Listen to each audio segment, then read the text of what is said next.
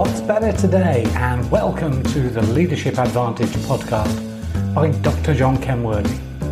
The Leadership Advantage isn't some magic pill or silver bullet to instant success as a leader, but I'm sharing the art and neuroscience of hacking expert leadership to unstuck your potential in life and work.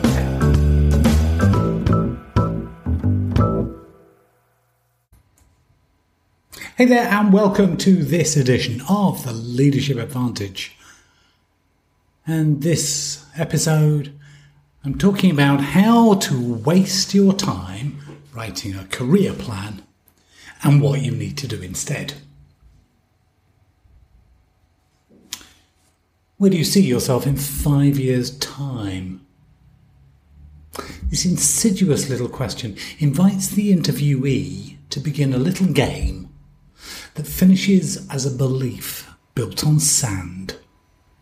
You guess what your prospective employer wants to hear, and then you give it to them. It's almost as bad as your aunt's favourite. What do you want to be when you grow up? The myriad branching possibilities when you are 12 or 13 years old seem to lead in opposite directions and all equally tempting. By the time you hit the renowned midlife crisis, when you are theoretically equipped to make better choices, in reality your 20s and 30s wide-eyed optimism has usually been replaced by a more cynical outlook on jobs and the workplace. And that midlife crisis, it seems to be happening earlier and earlier. In this episode, I'm going to take a look at some of the many buts that prevent people from career planning for themselves, and then I shall propose an alternative to career planning that will help you get started pursuing what you really want to do. But I do give you fair warning, there are a lot of buts in here.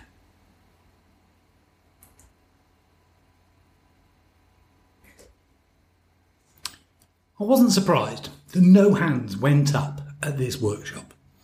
A couple of Gen Xers and the rest millennials, not a single one of them had a career plan. In most workshops, I'll see maybe 2 hands tentatively raised when I ask who has a personal career plan.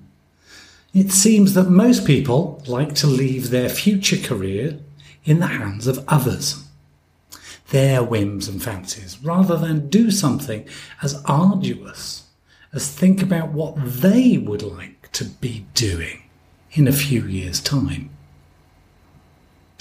It's hardly surprising that Gallup's State of the Global Workplace report from 2017 finds that 85% of employees are disengaged. Why would you be engaged in your work if you felt as if you were going nowhere that you really wanted to go? So in this workshop, they shared their buts with me as to why they did not have a career plan. Maybe you have these buts too.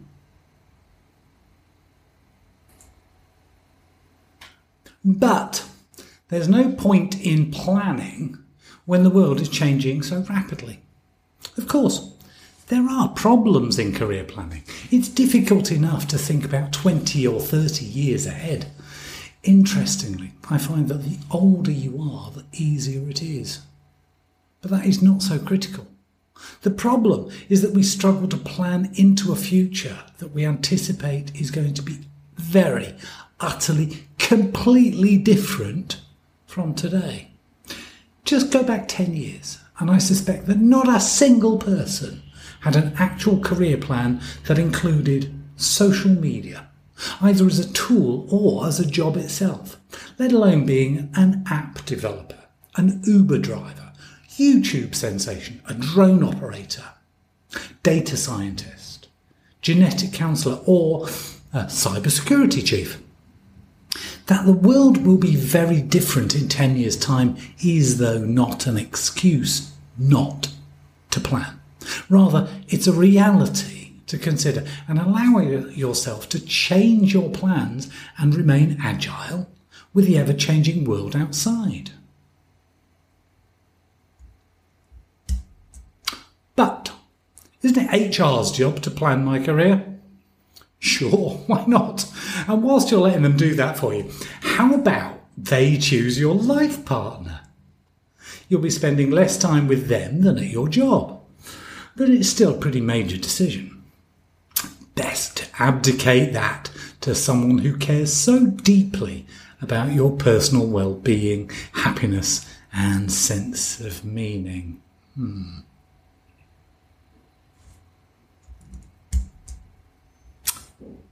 But it's so difficult to know what I will want to be doing in the future.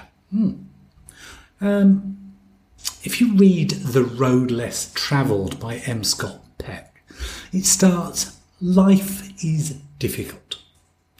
What is most surprising is that for many people, this is a revelation. Go to any business networking event or meet a potential client or a recruiter, especially during the current economic situation, and they will be moaning incessantly about the enormity of their problems, burdens, or difficulties, as if life should be easy.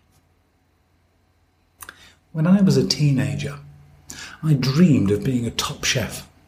I imagined being a chef until I happily died, probably drunk in the kitchen, having slipped and broken my fall on the corner of a stove with my head.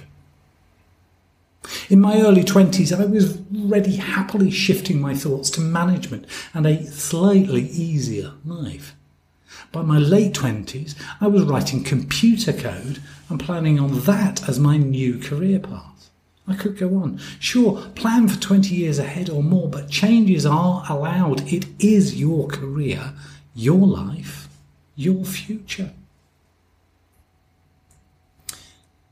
But I'd rather leave my career to chance.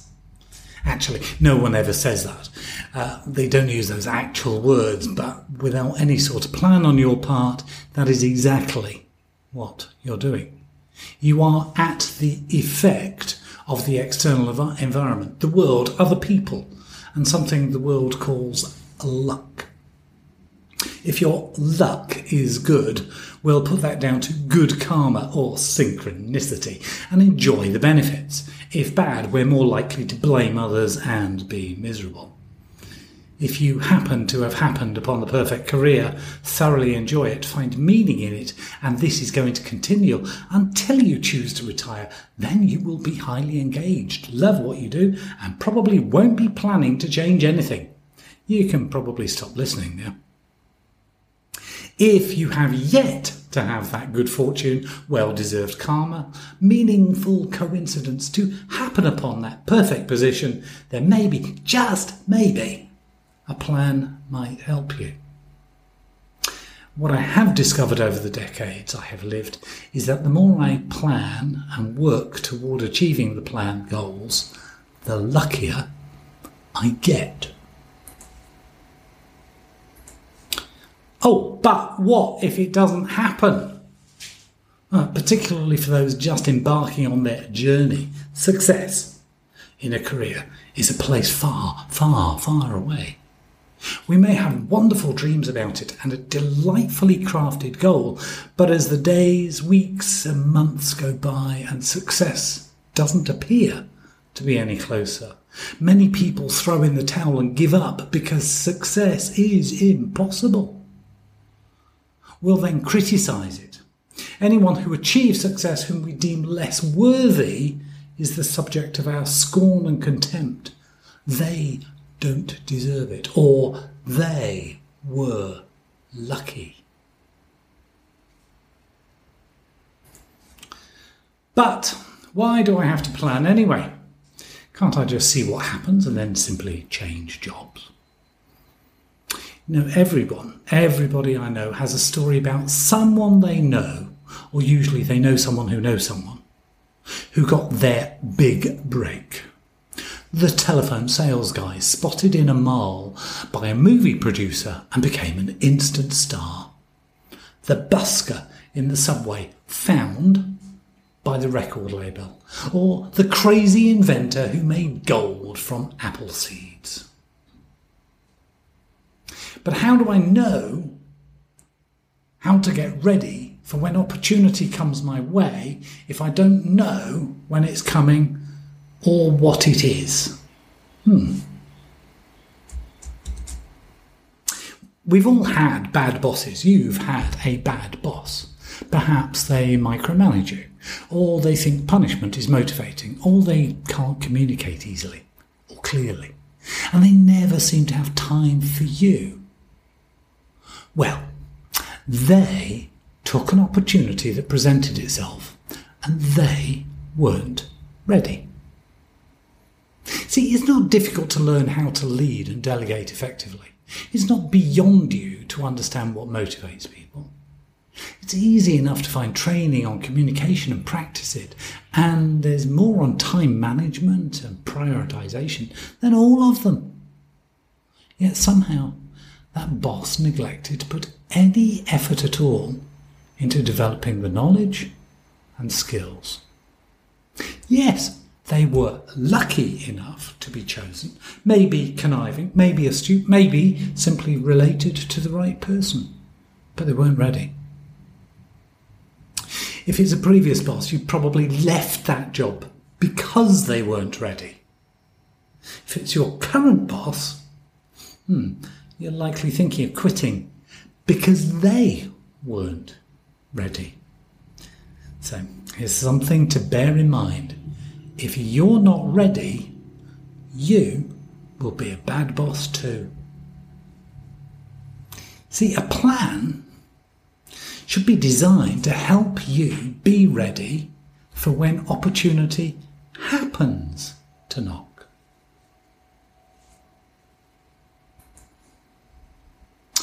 But what if my lucky break is for something that I'm not prepared for anyway, since I can't foresee the future? Good point. See, what's really interesting that I find is that viewed in 2020 hindsight, that seemingly sharp turn off course you took makes absolute sense. And you can see why it worked and why you were actually ready for it, even though it wasn't part of your original plan. See, some people find my own shift from cooking to IT to coaching as strange.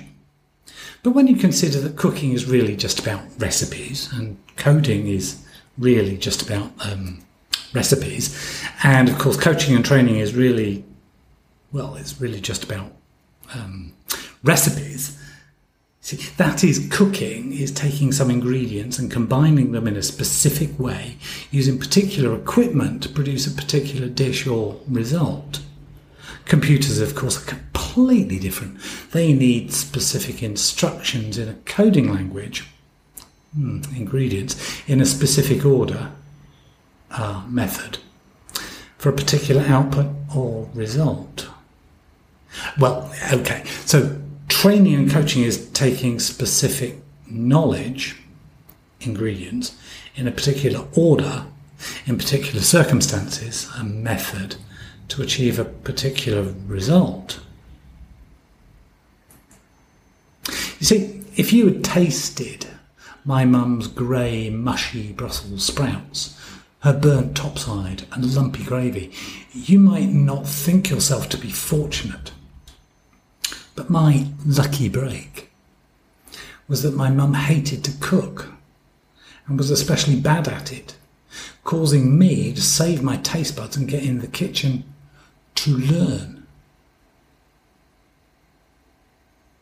And what I've learned, the way I've learned, is what I still use to this day, just different ingredients.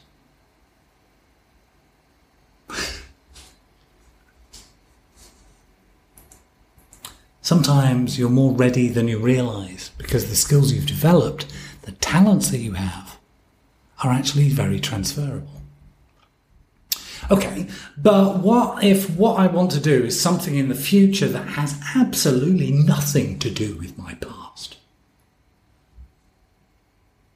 You know, the danger when you look back at your past jobs and the skills and talents you used to get where you are today is to think that they form a straight line to determine your future. They almost certainly do not.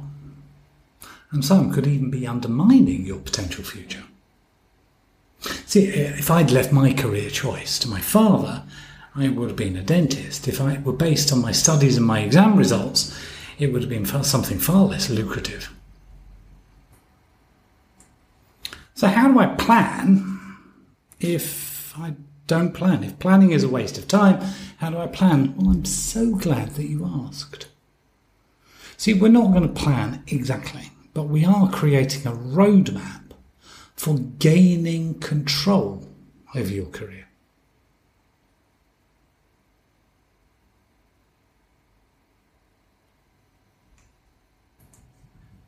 The first step you need to go on with is to start by brainstorming the impact you wish to make in this world.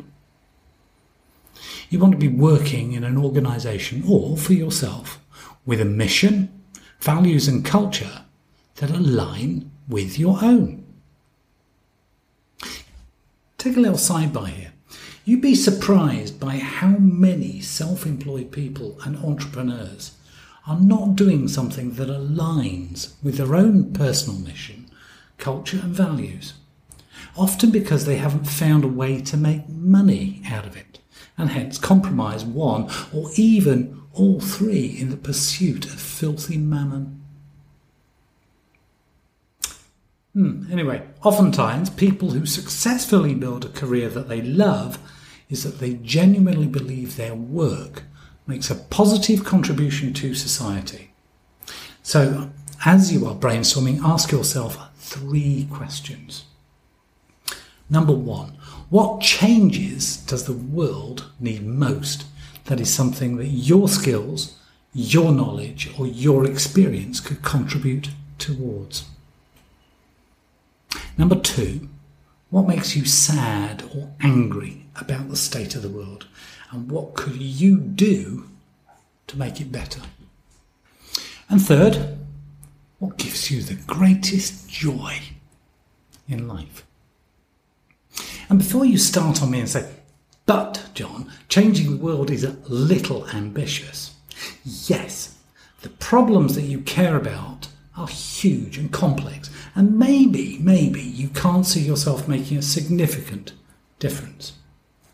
So remember, what matters is not necessarily the size of your impact. Rather, it's that you are making a positive contribution at all. Once you have a good or some idea about the impact you want to make in the world, you're going to consider your own contribution. Then you'll be talking about your long-term needs and then a vision for yourself. But rather than make this an extra long episode that overwhelms you, here's what I suggest. Take that first action step to brainstorm what impact you want to make in this world. Answering those 3 questions, which you'll find on the show notes as well as you can. Then write to me by email and ask me for the rest of the guide. Simply ask and I will reply with a PDF that you can use to guide you through this process of establishing a roadmap for gaining control over your career. When you've finished, you'll have a very clear idea of what you will be doing to contribute to making an impact in this world that is meaningful for you and how you are going to get there. It becomes your command intent. My personal intended impact? Mine's deliciously broad and just 5 words now. Yet it's simultaneously loaded with meaning, for me and my team anyway. It is impact lives, visit interesting places. I'll share more about it in the guide. Remember, brainstorm those 3 questions on the impact you want to see in the world and then write and ask me for the guide to continue.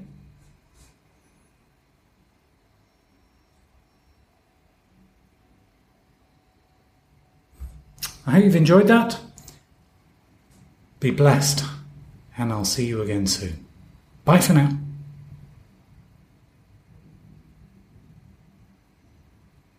Oh, are you still here? Another late sidebar. Before you leave, remember I mentioned that your current position, skills and past don't determine your future. Let me share a secret with you about what can have a big impact for you. When someone is looking to fill a vacancy for any position higher than, cannon fodder, they do not start by asking who has the ideal skill set, attitude, character, aligned values, history and qualifications for this position. No, what they ask is, who do we know who? Remember, it's not your qualifications or your experience that will get you that position. It's whether you are known to the people who get asked that question.